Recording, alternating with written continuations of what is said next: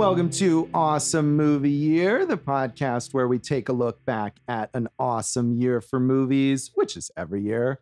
My name is Josh Bell, film critic and writer, and I'm here with my co-host. I'm Jason Harris, filmmaker, comedian. Life is hard. Let's all kill ourselves. Eat some waffles. Oh, we can't kill ourselves. Bah, wah. So we have just come off an episode in our season on the films of 1999 that made Jason very angry. Yeah, that movie should have killed itself. And now we're on to an episode A lot of that suicide this season. Have you seems noticed like that? Virgin suicides? Oh yeah, I suppose so. Yeah. You know, well, Death in the Sixth Sense. Maybe not suicide, although I'm sure there was some suicide. Yeah, in there. possibly. And Oh yeah, the guy at the beginning of the Sixth Sense. Yeah, that's true. Kills Yeah, himself. yeah, that's true. then Wild Wild West, the suicide of Barry Sonnenfeld's directing career. And now we're on to another movie dealing with suicide. What a theme we've uncovered for 1999. 1999, the greatest year for film and suicide. So this is our episode on the Cannes Film Festival Palme d'Or winner, and that is Rosetta from Belgian brothers Luc and Jean-Pierre Dardenne, who are major figures of world cinema. And this is their fourth feature film, I believe. Their big breakout. But it was their big breakthrough. Yes, it was, winning at Cannes. And this was the start of their position as sort of these festival darlings. And again, major figures in world cinema where every time they make a movie, it's an event. Yeah. And this is, I don't have the whole list in front of me, but probably the least known of the movies we're covering this season, I'd say. Yeah, I think so. The Dardennes are certainly very well known within certain cinephile circles, but whether they're that well known in the mainstream, probably not. Well, Josh, I'm a cinephile. You are. And they were not known in my circle. Okay, well, I'm glad just me. Your circle is just you. Oh, it's a kind of a lonely little circle there. Well, this is the year of suicide we're talking about. All right. So. Are you okay, Jason? Yeah, I'm not gonna kill myself. Okay, good to know. Thankfully. Yes, we are thankful for that.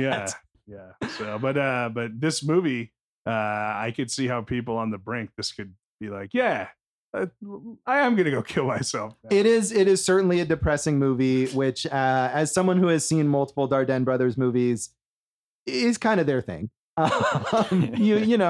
They have a very unsparing view of life, which I think can be bracing and can be refreshing because they're not candy coating things, but it is also super depressing at times. If I read correctly, they grew up in like the French speaking part of Belgium. Nice countryside, pretty good stuff. Like, what's your deal, Dardennes? Sometimes, you gotta, even if you come from a privileged background, you feel like you want to show the range of humanity. I'm okay with it. Belgian privilege. Yeah, I guess so. So this film did, in addition to winning the Palme d'Or at Cannes, it also won the Best Actress Award at Cannes for Emily Dequesne. Her debut, correct? Her debut, yes, her first role, and quite an impressive. I think regardless of what you think of this film, pretty impressive debut for her. She can definitely walk in a brisk pace. That's a very important aspect of being in a Dardenne brothers movie. Well, she does a lot of brisk walking in this film, so she nailed that. No, she's good at this film, obviously. Yes, I think she went on. She's a working star actress. Yeah, Europe, this was certainly a good launch for her career, and she got tons of acclaim for this film. And this movie actually made some money. It grossed $5.6 million worldwide, which is, I think a pretty good number for something this bleak and uncompromising. Of course, only $267,000 of that was in the US. So here in the US, we don't want to be confronted with the harsh reality of life. Whatever. Cinema's, like you said, a worldwide global phenomenon, Josh. So that it is. We don't know what it cost, though, this movie. I couldn't find anything on what it cost. I'm sure it can't have been very much. It's a very simple, spare, pared down kind of thing. Waffles aren't expensive to make. No. There are a lot of waffles in this film. Quite a Belgian stereotype. Dave doesn't eat the carbs anymore. You off of waffles altogether. Is there a keto waffle? They're absolutely, there's very much chaffles. They're made out of cheese and egg. Oh, that's Are there Belgian chaffles? I suppose that would be possible. Are the chaffles good? I love them. They're so good. Amazing. Yeah. Can you put syrup or is it chirrup? You could get some keto syrup. You got chaffles in the house right now? No, but I can make you some. Yeah, I'd like a chaffle. I would eat it on the air right now. All right. So. Let's table that. Yeah. This movie, it was also submitted by Belgium as its official selection for the Best Foreign Language Film Oscar, although it was not nominated for that. Declined. Yes. It was nominated for Best Foreign Film at the Independent Spirit Awards.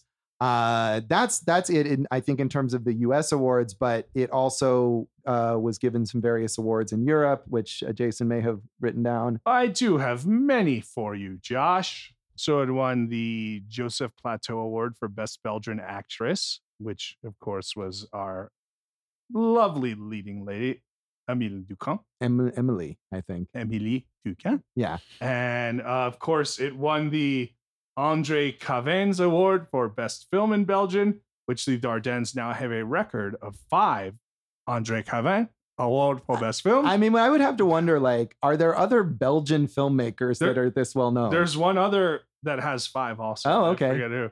And the Chicago Film Critic Association. Oh, there's an American organization. Awards gave Émilie Ducamp a tie for most promising actress with an actress named Julia Stiles for 10 Things I Hate About You. Yeah. Thankfully, hopefully Émilie Ducamp cannot speak English and or does not listen to obscure movie podcasts. I am bad at pronunciation. Yeah, we're just gonna keep butchering her name over and over again. I don't mean that disrespectfully. No. As you said, she's very good in this. She is very good in this film. And this film was very well regarded by critics in the US. Again, it was a breakout for the Dardennes. I would imagine at least a good number of critics and cinephiles here were probably familiar with their previous film, La Promesse, which was also highly acclaimed. But this was really the one that got a lot of the media attention. It got 2 thumbs up from Roger Ebert and his guest critic at the time, Michaela Pereira, although she did complain about the shaky cam, which is a lot of prevalent element of this film. Yes, a lot of handheld cinematography in this film. So Roger Ebert, in his review, said, "The film has an odd subterranean power. It doesn't strive for our sympathy or make any effort to portray Rosetta as colorful, winning, or sympathetic. It's a film of economic determinism, the story of a young woman for whom employment equals happiness. Or so she thinks until she has employment and is no happier, perhaps because that is something she has simply never learned to be." I think that's a key element, not only of this film, but all the Dardenne films, is that like the kind of character that you would think would be likable or sympathetic is not. Like Julia Stiles. She is very likable in 10 Things I Hate About You. She is. I disagree with Ebert, Josh. Oh, okay. I don't think she equates employment with happiness. Employment is a necessity for this person to survive on every single level. Yes. Her mother is trading sexual favors for alcohol does not work. She's clearly an addict of some type, right? They're turning off the heat and she lives in a trailer park, I mean, she needs the job here. She does, but I think one thing is that she is obsessed with the idea of getting a job rather than accepting any help. There's a scene where she goes to the like welfare/unemployment office and they tell her, well, you can't get unemployment because you weren't employed long enough. At the beginning of the movie, she's being fired from looks like a factory job of some kind. It's unclear. And she's very upset about this. Yeah, she's not doing anything to ingratiate herself to like if there are rehires or something. No. So she tries to get unemployment, but they say she wasn't there long enough. And then the clerk says, well, you can apply for welfare. And she won't do that. She leaves. And the idea that her mom has been getting charity from someone, she is sort of unwilling to accept help, even when it is offered to her as an option. When you say her mom's been getting charity, will you please clarify? Well, right. You say that she is trading sexual favors, and that's true. But there's also where she says, "Oh, someone gave me this because they mend clothes for people, right? That's one of the things they do. Yeah. And she says, or she cleans houses. But isn't it alcohol? It's always alcohol, right? Like that alcohol? I thought that was maybe food. It's hard to see what they're fighting over in that scene, but Okay. maybe you're right. Maybe that was. I thought she took it because the mom's an alcoholic and she's always. I mean, there is that, but I feel like there's also the idea that like if you were given something, like we don't take handouts, even though they desperately need them. Yeah. She'll only get it if it's employment. So, I mean, in that sense, whether Ebert is right that she thinks it's going to make her happy, maybe not, but she is obsessed with that as the idea of how to help herself. I'm about to take a chaffle handout whenever I get the chance. Yeah, exactly. Lisa Schwartzbaum in Entertainment Weekly said, made by Belgian-born brothers Luc and Jean-Pierre Dardenne, whose previous feature, La Promesse, was equally perceptive about people surviving in the economic margins, Rosetta stuns by closing in almost claustrophobically on the small, repetitive gestures of despair and determination. The girl clings to normalcy through a sequence of daily rituals from the fetching of water to the changing of shoes. Defying pity and demanding a chance, Rosetta is a character of raw pride in a film of lingering power. So she's echoing kind of what we just argued about. Maybe I missed it. I just thought that, pride, stubborn, however you want to call it. Like she makes a lot of mistakes here that could make her life easier if she would just chill out. Right. Well, I think that is the idea. Maybe she should drink some of that alcohol that her mom's got stashed away. Those mistakes come from her weird sense of pride that she is only willing to sort of accept money or success or whatever if it comes in this very specific way, and it leads her to make these decisions that are really not good decisions and not helpful to her. Yeah, like almost killing that dude.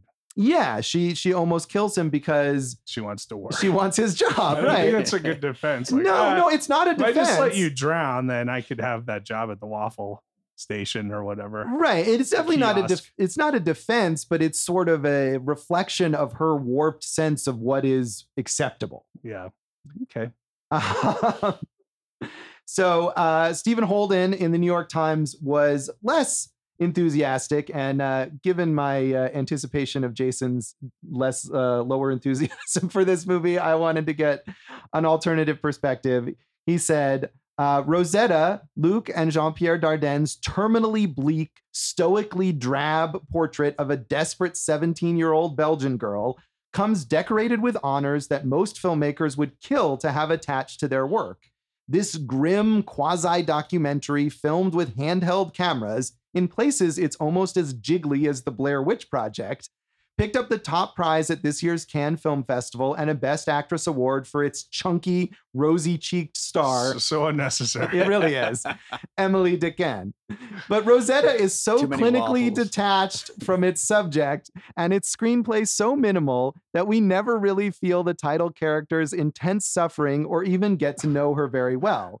As she spirals into despair, the film's heavy social realist angst feels more than a little contrived. So his unnecessary dig at her appearance aside. With all that walking in the movie, you would think she would lose those love handles, right? Like, what kind of review is this? That is really inappropriate. Totally unnecessary on his part. Yes. What quasi-documentary, are we just talking about? Is he saying stylistically? I think he's just saying stylistically that this feels like, and the Dardenne brothers came from documentary is their background. There's nothing quasi-documentary about this. This is shot in that very naturalistic, almost, kind of Dogma 95-ish, let's just put the camera in and go type way. Yeah, but there are lights though. Right, but there's no score, which is a hallmark of especially the early Dardenne brothers films. But I don't think you could ever look at this and think, oh, this is a documentary. Like they're really following this girl around. Yeah, but are either of the Dardenne brothers overweight? Because that's really important to how I feel about this film. Yeah. The way that some critics talked about the appearances of actors is pretty retrograde, even in 1999. Yeah. It's just like such an unnecessary detail about. Like, it doesn't play anything. Like, if there was something about her weight that played into the movie, I could see saying like, oh, she's chunky or she is too thin and has an eating disorder. Right. If she's character, concerned about that or it affects her story. But right. yes, Like Christian Bale with The Machinist was too Yes, thin. And we all yes. know De Niro gained weight to play Jake LaMotta. But this is just like, why pick on this wonderful, yes, depressing, but like good performance here. You know? Right. No, it is really gratuitous. But I mean, in terms of the idea of this being just sort of grim and detached, and did you feel like you understood the character or understood her suffering? Yeah, but also like like I said, she makes it harder on herself in ways that you know, you're not necessarily supposed to be sympathetic to her anyway. Like when she almost murders that guy, right? Yes. So like, yeah, I mean, you understand it, but like it is grim, it is desolate, it is emotionally draining. But does that all add up for something like emotionally satisfying? Not necessarily for me. Right. I mean, and I think it's some of that is the idea that you would expect in a movie like this to be on that character's side. And so it's sort of jarring. Well, that's the detachment. Yeah. Right? To realize that maybe you're not, or it's really hard to be on her side, even though maybe she's chunky. It. Right. Yeah. So how can you root for? I know it's clearly impossible. A woman that's like 10 pounds overweight, right, in a movie from 1999. No. That's just clearly Stephen Holden cannot. That did it for him. So I don't understand. No, it was impossible. She's not even really chunky. She's really not. She's really not at all. That wasn't something that I noticed at all watching this film. She's pretty fit. Like, yeah. But even if she was fat, who would care? Like, I just don't get it. No, that is again gratuitous. Something you would expect from like Rex Reed, who's always commenting on that sort of thing. Yeah, I don't even think we got that from our friend Bosley Crowther back in. No, at least not in anything that we've talked about. Yeah. So Jason, obviously you're not familiar with the Dardennes. Totally new to them. Totally new to this film. Yeah. And you know, a lot of the times when we do something like this and it's a filmmaker I haven't seen before, I'll be like, okay, cool. Now I'm going to deep dive them. I kind of need a rest. No more Dardennes films for you? I'm not saying I wouldn't watch other movies, but I don't think I could watch more than one in a row, like one a day. Like that would be bad. That would be bad for my mental health. It is tough. So I will say I had not seen this film before, but I had seen before watching this, I think 4 other Dardenne brothers films, although not in quite a while. And so I did decide, like, especially because we ended up recording this podcast a couple days later than we initially planned, and I had some extra time, and I was like, I'm gonna watch another one because it's been a while. Yeah. And so I watched The Kid with a Bike from 2011, which is actually similar in a lot of ways to Rosetta in that it has this younger than Rosetta, but a young character who you would think would be sympathetic, but is extremely unpleasant. Yeah. But I kind of felt that watching that fairly close on the heels of Rosetta. He was not chunky. He was actually quite thin. Bike, no, yeah, he was in good shape. He did a lot of bike riding, a lot of running. He's very fast, the kid. Yeah. But watching that film, I was like, yeah, this is too much Dardennes for me. And that has that's just one after. Yeah. So I don't love. I think they're hugely acclaimed. Not only this film, but almost all of their films. And I don't really ever feel that level of enthusiasm. I can respect what they do and appreciate it, but it is a lot. It's not for me, but that's okay. It doesn't mean it's like the last one we covered, Wild Wild West, when I'm like, it's not for me. I'm like, it's probably not. It shouldn't be for anybody. But this one, I'm like, it's not for me. But go with grace, gents. Go with God. Enjoy and find your audience, which they clearly have, right? Yes. So, yes. But Josh, you mentioned the Kid with the Bike. Yes. It did win the Grand Prix at the Palme d'Or festival known as Cannes. That's the word I'm looking for. The Palme d'Or is the top prize. Yes, the Grand Prix is the second prize. Yeah, so that when that was there. Yeah, and really like this was sort of the establishment with Rosetta where like they're always at Cannes. Basically, they could do whatever. They could make Wild Wild West 2, and Cannes would be like, okay, we'll take it. Well, I mean, film festivals have legacy, directors. Right, so, right. I mean, Sundance could show Yoga Hosers, right? Or something yeah, like that. did they? I wonder. I hope not. Yeah. I don't know if he wanted that. No, probably not. So. So Dave, had you seen this or any Dardenne movies? No, I had heard of them as one of those celebrated filmmakers, but no, never. And I think I liked it better than Jason, but I completely agree with him. One at a time is probably the way to experience them. You're not in for a Dardenne marathon? I don't think so. Yeah, I that's mean, they fair. were highly acclaimed recently, like last year for Young Ahmed, right? Yeah, that Yeah. was actually one of their less acclaimed films where some of the reviews are like, maybe this is not a masterpiece. And people are like amazed that that's the case.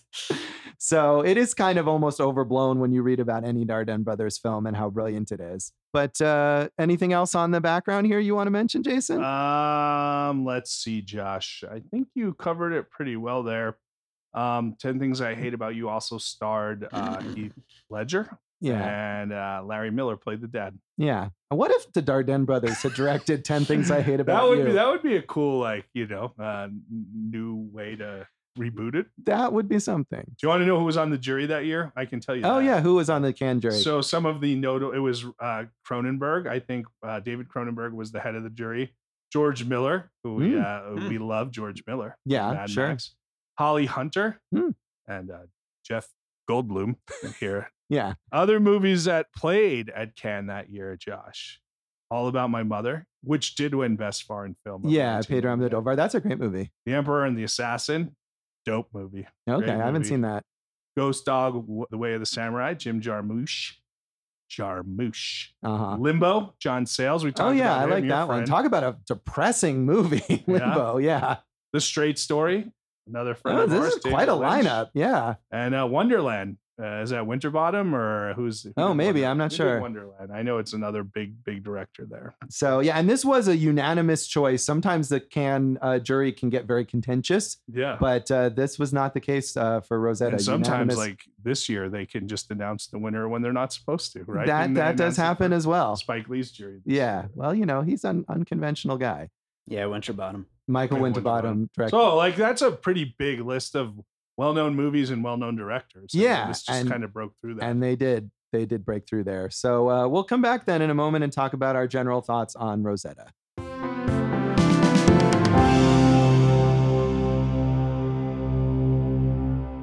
Welcome back to Awesome Movie Year. In this episode of our season on the films of 1999, we are talking about the Cannes Film Festival Palme d'Or winner, Rosetta, from brothers Jean-Pierre and Luc Dardenne. And Jason, you weren't really into this movie? No, I wasn't really into it. Didn't hate it, so I'm not gonna crush it, Not like you did to Wild Wild West. which deserved all the crushings. Yeah. Were you into it? I mean, I think, like I said about the Dardennes in general, I can appreciate and admire what they do and yet not necessarily enjoy the experience of watching the movie. Yeah. I think as far as the spectrum of their films go, of the ones that I've seen, I liked this more than some others. I liked it more than The Kid with a Bike, which, like I said, I watched like 2 days later. I just watched that last night. And that was a movie where the main character, the kid, who does have a not name. the bike. Not the spoiler bike, alert. although the bike is in it. That's like the secondary lead. Yeah. Was just so unpleasant that I could not invest myself in his story and whether things would work out for him or not.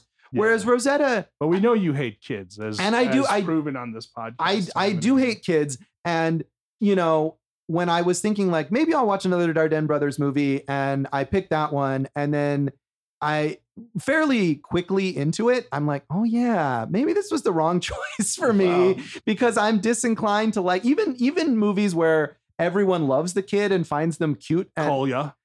right, exactly. I dislike the child. So I like this more than that, but there are other Dardenne Brothers movies that I've liked more than this. I think with Rosetta as a character, even though, as you say, she makes a lot of really bad choices and you might be very frustrated with her, I think it's easier to sort of feel sympathy for her and her situation. Nope. No? Definitely not. Okay. Because she makes all these choices that makes everything harder on herself, that you're like, dude, just chill out. Just chill out, Rosetta. You take a chill pill, right? Like you said, the opening scene, she's throwing a fit because she's getting fired. Then when the waffle guy fires her, she's like throwing a fit because she's getting fired. And, she almost like lets a man die so she could have his menial job. And then when he like offers to pay her under the table, like he totally, which, you know, he did something wrong. And she's like, well, you're going to F up, I'm going to F you over. And she just like totally throws him under the bus and like kills his livelihood. Like, she's not a nice person or a character that I root for at all. And when she tried to suicide herself and her mother, I thought maybe that's for the best, Josh. So Yeah, I mean, you know, you're not wrong about any of those things. She isn't a nice person, but I think maybe more so again than watching like The Kid with the Bike or even some of others. I mean, another Dardenne movie that I've seen, The Child, it begins with this couple selling their baby. So well, that's amazing. You know, it's a lot What, harder. is it because they need money? Yeah, it's because they need money. The Child was the Dardenne's second Palme d'Or win. Right. And it's a highly acclaimed, powerful film. But I think, you know, so in comparison to some of those, I can see where Rosetta is in a position where she's so desperate that you almost understand why she does these things. I don't think you can. I mean, I don't think you can understand why she would let that guy drown. No, okay, that's a little much. Yes. Yeah, like that one was a tough one for me to understand. So like when I look at a movie like this, like we're saying, like you don't always have to like it. What is to appreciate? Yes, the acting's good. I don't care for that like super clunk, like shaky follow cam. Like I don't mind obviously movement with the camera and handheld stuff, but it's like I get it. She walks across the street a lot and fast, right? You know. So like, what is it that I can take away from this? Performances are fine. Like technically, there's nothing, and that's not an insult to them. That's the style, right? There's nothing technically where like, oh, well, they're doing something really unique here, technically. Right? I mean, no, maybe not unique, but I mean, I do think, for example, the follow shot, the sort of long tracking or handheld shot where they are walking, the camera is sort of walking behind the character and you see the back of their head. That is like known as like the Dardenne brothers signature shot. And if you see that in another movie, or at least for me, if I see that in another movie, I always think, well, that's the Dardenne shot. I mean, I think we've seen that in plenty of movies though. Well, right. But I think it's something that not necessarily that no one else had ever done, but it's something that they popularized. And I think that became part of their style. And that is a visual representation of their storytelling. The idea that here we are behind this person the whole time. Then I would argue that it becomes less effective if you overdo it, which they do constantly in this movie. I guess I didn't feel like it was necessarily overdone. I feel like using it, and there's so many long takes. I mean, I don't want to discount the technical merits of this film because those long takes are difficult to stage. They are. I'm just saying, like, yes, you're right. That's fair. These are fair points. They're not bad. Like, there's nothing bad in this movie, but it just didn't connect with me either from that story point or from the technical standpoint. Like, I didn't take away anything. Like, I feel like I should give an example, right? Like, sure. Okay, so none of us, and I'm a huge Scorsese fan, we know that, but none of us liked New York when we watched it, right? Right. But I thought the musical sequences were really good. And that first 20 minutes where De Niro is like a horrible character and you're already disliking him, I thought the way Scorsese moved the camera through that like giant party was awesome, right? So I just don't have that here. I don't have anything to latch onto, Josh. Yeah, I mean, this is obviously a very, very different movie from that. I think this is a better movie than New York. Well, I like this movie more. I don't disagree with you. I mean, and I'm going to end up giving it the same rating, but like I'm saying, I don't disagree that you're making a fair point. Okay, well, I'm just saying, like for me, you know, and like you said, they're so detached. Like it's easier as an audience member to disconnect in that way if you're not like in it. Right. I mean, I think you're right in the sense that they are not filmmakers who are reaching out to the audience. In a way, I think maybe they are deliberately alienating the audience. They're presenting someone who is unpleasant, and then they're saying like they're challenging you to understand that person. Yeah, I think that this is the kind of character that you don't see very often for good reason. You know what I mean? It's not someone you really want to follow along, but we all know people like this who just never seem to get out of their own way in trying to make their situation better. But we've seen unlikable or characters we don't want to root for that are still grab our interest. And this has nothing to do with the actress. This has more to do with like just the monotony of the story. Like it didn't go anywhere. Like what if this was 12 minutes? Would that be different? Yeah, I mean, I think you're not wrong about the sort of shapelessness of this film, and that's something that's a hallmark of their films. Later Dardenne Brothers films have more plot, even if it's fairly minimal, but there's certain films that have like suspense elements to them that don't really exist in this movie. I think, however, there is something like, yes, you could get a lot of this out of a movie, a version that was 12 minutes long, but I think there's something to be said for how much time they are asking you to spend with this unpleasant person, that there's a cumulative effect to that. And maybe it's an unpleasant effect that you didn't like. And I too didn't necessarily like enjoy, but I think there is an extra element here to the fact that it's that long. It's like you said, Palme d'Or winner, and we read the jury out and we read the other movies there, right? So clearly I'm not of the majority in this one. Right. No, and that's fine. I mean, you know, you don't have to be in the majority for your criticisms to be legitimate. Yeah. I want to be a minority. Okay. Thank you, Green Day. Yes. What about the waffles? Did you like the waffles? I like waffles. We don't have many waffle stands here in America. That's a Belgian thing, clearly. You know? And if there was a waffle stand, I could see myself going to do. We have some interesting waffles here in Las Vegas. That place, Taibbi, they make waffles, but you can get like Thai chicken waffle. Like, so it's not in the waffle, but that's like where they're topping with. You know, you can get some interesting waffles. I'm all for waffles. Okay. Did you find the like the cooking segment like strangely fascinating? Like the way he was teaching her how to carry the bag of flour and like how many eggs and all. I just thought it looked. You're talking really about in the industrial. Yeah. As a food guy, what was it? What was it that? It was just like I mean, exactly how to carry the big bag of flour. No, I know what it was. That. What was it that got you? Oh, I just thought it was interesting. It was like very just like almost behind the scenes ish into that kind of a kitchen. Okay, so you're like, it's like Whiplash, for instance, when you're learning like the beats of how it would be to be a drummer. Like, no, I like stuff like that. So it didn't, maybe because I write about food, it didn't get me because I know that world a little more, but in general I am definitely pro glimpse into a world that I don't know. Yeah, I mean, and I think that like procedural aspect where they're showing things about someone's menial job that another movie would just gloss over is actually something that comes up. And my favorite Dardenne Brothers movie is The Son, and that's one that has more plot. The idea there is this guy, his child was killed in some sort of, I forget the details, but it's like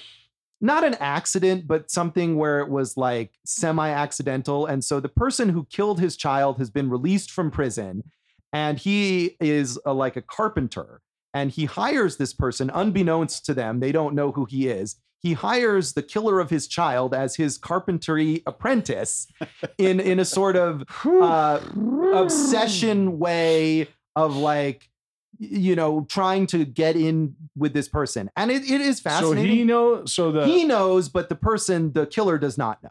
He thinks he's just been hired out of prison for a job to kind of rehabilitate him. I'm not discounting them as filmmakers. I don't know if I never need to watch any other of the Dardenne movies based on everything you've told me. You have not gotten me to go, and I don't mind depressing movies, but like, man, all of these are just like pushing you a little closer towards the edge there, huh? Yeah, and my point about that was not about what the plot of that movie is, but even though that sounds like actually quite a lot of plot for a Dardenne Brothers movie, and there's that suspense of like, what is he going to do? And is the guy going to find out? There is so much carpentry in that movie. And it is really just like focusing on that day-to-day element of their job. And on the one hand, you're like, what the hell with the carpentry? What about, is he going to murder this guy or not? But on the other hand, you're like kind of soothed into this rhythm. And that's part of what it is that you get into that lull and you almost forget about the suspense until it comes back. But I didn't get that here. It wasn't like these like quintessential waffle making. No, there's less of that. Yeah. Also, I want to go back to that follow shot for one thing, because, and it's you guys, you spurred something in me, Josh. I often talk about how I like environment as a character.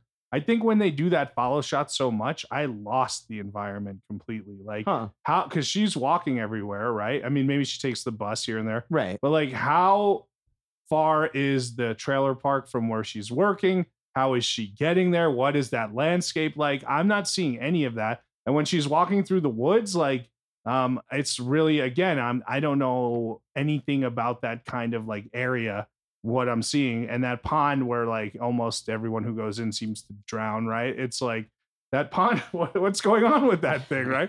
I'm just saying I'm not getting any type of environment from this film other than it's urban and there's a trailer park on the edge of it. Yeah, I mean, I suppose that's true. You don't necessarily, like, sometimes she takes the bus and sometimes she walks and you're like, how far is this from this? Where is the waffle stand? I think that's fair, but I did feel like I got a sense of the environment, especially in the trailer park with the skeezy guy who's like the landlord, and just the depressing sort of nature of like who winds up there. Yeah, I felt like there was some environmental setting aspect to that came across. Maybe Jason I'm does reading not it. agree. Yeah, I don't think he does, but maybe I'm reading into it too much. But I thought it was like more so she doesn't pay attention to any of that, and so it's kind of why it's there. Maybe because it's second nature to her, and like that's, I mean, literally like every day it's like walk very fastly, take a bus, go into town, try to find a job, That's go all home, she cares about. try to kill me and my mother. Let's talk Yeah, about that. yeah, I was gonna say, sequence. let's talk about the ending. Okay, so basically, things have not gone well for her. Yeah. And But she at this point she actually has a job She- after she screwed that dude out of his job. she does, but you get the sense that maybe she does feel the guilt for having done it that way. And so she calls and she decides she quits her job. She calls the boss. She says, I quit. And she, her mom is passed out from drunkenness. Yes. She drags the mom back into the trailer. She stops up the door. She does, however, make herself a nice egg to eat first. Yeah, it's interesting. Not a waffle. No. And not an egg that I would eat. It's like a hard boiled egg. Yeah, she could have hung out with Cool Hand Luke and had a egg eating Are contest. you a hard boiled egg guy, Josh? I see you as a hard No, I don't really eat eggs of any kind. Yeah, Dave. we hard-boiled egg. love hard-boiled Yeah, I eggs feel in like this house. we had this discussion when we talked I about think Cool we Hand did. Yeah, Luke. we probably did. I'm not a hard boiled egg person. But If I was gonna do a murder suicide on me and my mom, which I've thought about many times, and I'd probably make us an omelet first or Yeah, something like all that, right. maybe some scrambled Yeah, eggs. that's you know, nice. no, but the point is, right, she's decided we're going to end it all. So, and she turns on the gas on the stove and she lies down and it's like, this is over. And then the gas runs out. right. And it's comical. It is funny. And I think it's meant to be funny. I like that part of the movie, but at the same time, had that been the ending and the murder suicide had gone through, I'd have been like, this is a justified ending, and I'm okay with this movie ending here. Right. But I mean, weirdly, there is a kind of a moment. So the gas runs out. She goes to the landlord. She gets a new canister of gas and she's trying to haul it back. It's very heavy. And then the guy that she screwed out of the waffle job shows up on his little moped. Yeah. And it seems like he's kind of harassing her. He's like riding around her, not saying anything, and just He helps her, though. he's angry. But that's the final shot of this is she falls down and he helps her up, and you have this look on her face like maybe there's some hope in the world, and that's what we end on. Well, he's been nice to her the whole time, except when she, tries to, not even after the murder part. He's like, you tried to, but you didn't. Right. So I guess we're still cool, right? Right. It's after she takes him out of the job. That actor is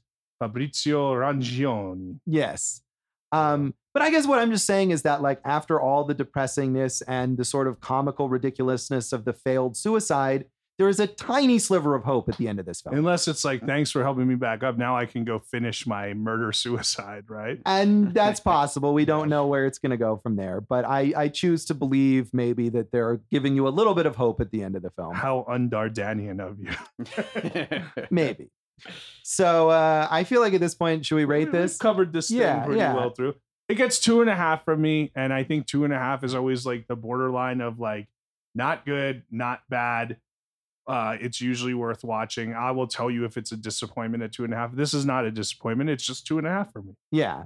So, well, we didn't say we have to make Murder sure suicides, Murder of course. suicide. I was going to say out of Waffles? waffles, but you can Murder go there. suicide by waffle. There, I don't know how that would work. Well, but you okay. poison the waffle. Poison the waffles. Yeah, good Mm. idea. Hey, maybe next time you make a chapo, you poison it, and you see how that works. Yeah, not hey, well. Josh. Yes. You ever thought about doing a murder-suicide? So I'm going to rate this a 3 out of 5, I think. And I'm only a little bit ahead of you.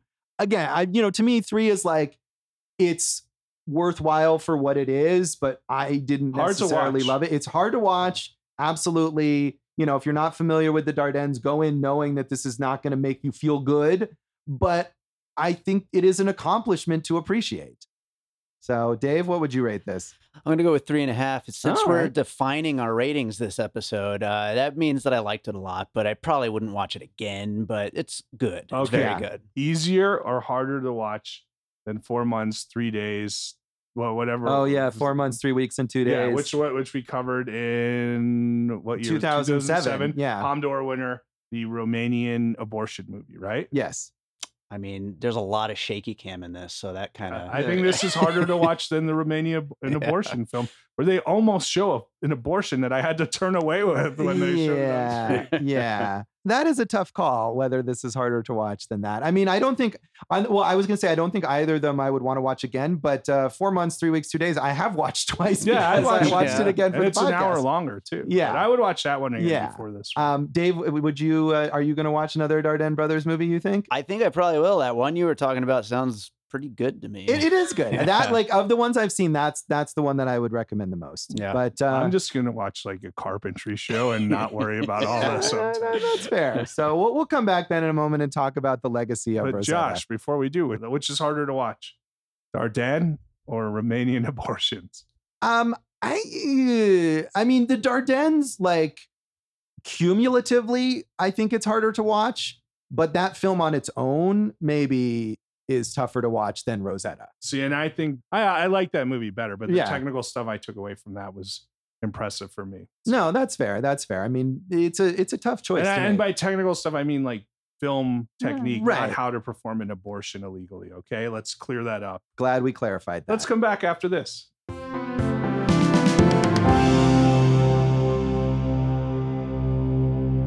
Welcome back to Awesome Movie Year. In this episode of our season on the films of 1999, we have been talking about Cannes Film Festival Palme d'Or winner Rosetta from the Dardenne brothers.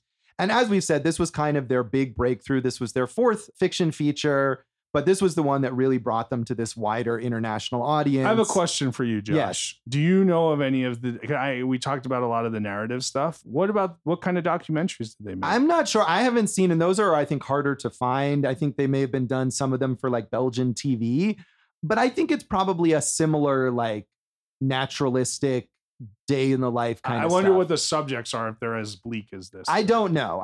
Like I said, I've seen a number of their other films. I mentioned The Son and The Child. Also, I've seen Lorna's Silence. And probably their most famous film, 2 Days, 1 Night, with Marion Cotillard, she was nominated for an Oscar for Best Actress for that film. Right. Another depressing film where she plays a woman who works at a factory and has to somehow convince all of her coworkers to take pay cuts so that she doesn't get fired. Wow. Yeah. I wanted to mention something else about The Son. Yeah. Olivier Gourmet, yeah. Who played the waffle boss in this movie. Yes. He won Best Actor at Cannes in 2002 for The Son. And both he and Fabrizio Rangioni, who are in this film, have both worked extensively with the Dardennes in multiple other Dardenne brothers films. We said Emily Duquesne, very successful actress. She won Best Actress at Cannes in 2012 for Our Children. Probably the movie that kind of did the best business in America was Brotherhood of the Wolf. Yeah, which I remember really liking when that came out, but it's been so long I don't recall her role in it and what she did. But The Girl on the Train, that kind of was a popular one. I think. Yeah, I mean, although all three of these actors working mainly in French film and Belgian film, not really movies that necessarily make it here in America. I did think it was interesting that this is such a breakout role for Emily Duquesne, but unlike the male co-stars here, she did not work with the Dardennes again. So, Yeah. and I don't know why that Well, is. now you said you remember liking Brotherhood of the Wolf. Right? Yes. Now, did you note if she was chunky or not in that film? I did not, and I'm not sure. So it had no effect on. I don't if the think film so. Was good or And if like, she was good at all. And like, did she turn into a werewolf in that Yeah. movie? And was the werewolf chunky? Yeah. I don't know. Was it gamey? Was I it- don't. was I it don't. fatty? I don't recall. Because these are things that some critics find important. Obviously so. Yeah. I mean, I think it's been like 20 years since I saw that movie, so that wasn't a note that I had. But good question. I mean, 5, like I said, best Belgian film awards. The Andre Cavans. I don't know who Andre Cavans is. I should look that up. And they were also given the Grand Cross of the Order of the Crown in Belgium. Yeah. I mean, again, I think Belgium doesn't necessarily have a large body of, internationally known filmmakers. So In Bruges. which is not, it's an American or British film. It's not. Yeah, it's definitely not a Belgian film. I know that. Yeah, I mean they won that second Palme d'Or for The Child. I didn't look this up, but I would bet that every film they've made since Rosetta has played at Cannes. That's Right. just kind I of think the way Young that it Ahmed is. they won Best Director for. And we mentioned, so they're just rocking Europe. They are, and they have another film I think that's set to go into production later this year that will depress everyone. No doubt. Yes.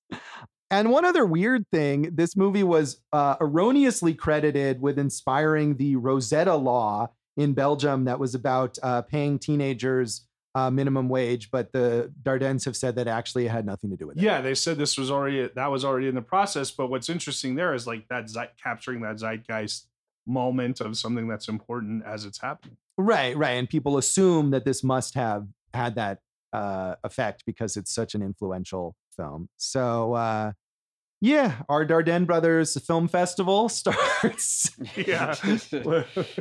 Let's not do that, please. No. And it's after watching The Kid with the Bike, it'll be a while for me, I think, before I get back to watching another Dardenne film. This is our first from Belgium, I think, that we've covered. Yeah. Our 9 seasons of Awesome Movie Year. So I'm happy about that. Yeah. And again, regardless of our mixed response, the Dardennes are major, major important international cinema auteurs. And we're not discounting the worth of the work, right? Right. So that's important. you know? Right. I mean, I think this is absolutely, this film and all their films are not for everyone. They're not. And I'm part of everyone. Clearly. So that is Rosetta, and that is this episode of Awesome Movie Year. If you're depressed, reach out to us on social media. Yeah, reach out. Dave is a certified counselor for making. No, definitely not. not. Oh. Definitely not. You ever talk someone off the ledge, Dave? Asking the hard questions in this episode, Always. Jason. Always. I've done it a few times. And Okay. that's a fact. Wow. All right. Yeah. No, I Or, can't say who that I knows what have. would have happened. But Right. I mean, and honestly, like if I'm the one who has to talk you off the ledge, you're all You're in boy. bad shape. Yeah. Social media, Josh. Sure, Jason yeah. Harris Comedy on Facebook and Instagram. Jay Harris Comedy on Twitter. Go for jason.com. Having as tough a time succeeding as Rosetta. Oof. Yeah. Awesome. Drowning in that pond. Yeah. Awesome. But it does like waffles. So. Nice. Yeah. AwesomeMovieYear.com. All right. Doing okay for itself. Awesome Movie Year on Facebook and Instagram. Awesome Movie Pod on Twitter. You can check me out at joshbellhateseverything.com, where I think I wrote a little thing on the Sun way, way, way back. Also at Josh Bell Hates Everything on Facebook and at Signal Bleed on Twitter. And listen to our producer, David Rosen's awesome podcast, Piecing It Together. Check out Piecing It Together wherever you listen to podcasts, and follow us on social media at Piecing Pod, and join our Facebook group, Popcorn and Puzzle Pieces. And do we have a less depressing thing coming up in our next episode? We totally do, Josh. You're going to not only not be depressed, you're going to work off whatever chunks you got on your body, because we have a great documentary, a great music documentary. We're going to Cuba for the Buena Vista Social Club. And I really hope we can hear more of that accent. That wasn't an accent. That's how you say Cuba if All you're right. speaking Spanish. All right. Well, we'll get Cuba. into that. Tune in for Buena Vista Social Club. And thanks for listening to Awesome Movie Year. Thank you for listening to Awesome Movie Year. Make sure to follow Awesome Movie Year on Facebook, at Awesome Movie Pod on Twitter, and at Awesome Movie Year on Instagram. And if you like the show, review us and rate us with 5 stars on Apple Podcasts.